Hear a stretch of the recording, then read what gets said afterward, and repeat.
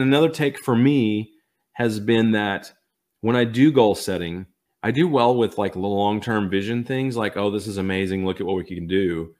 But what makes the biggest difference is my daily goals and my weekly goals. So I tend to think if I string enough good days together, I'll have good weeks. And if I string enough good weeks together, then I'll have good months. If I string enough good months together, I'll have good years. So I don't know if that's helpful or not, but that's the way I think about goal setting is like, how can I win today at life?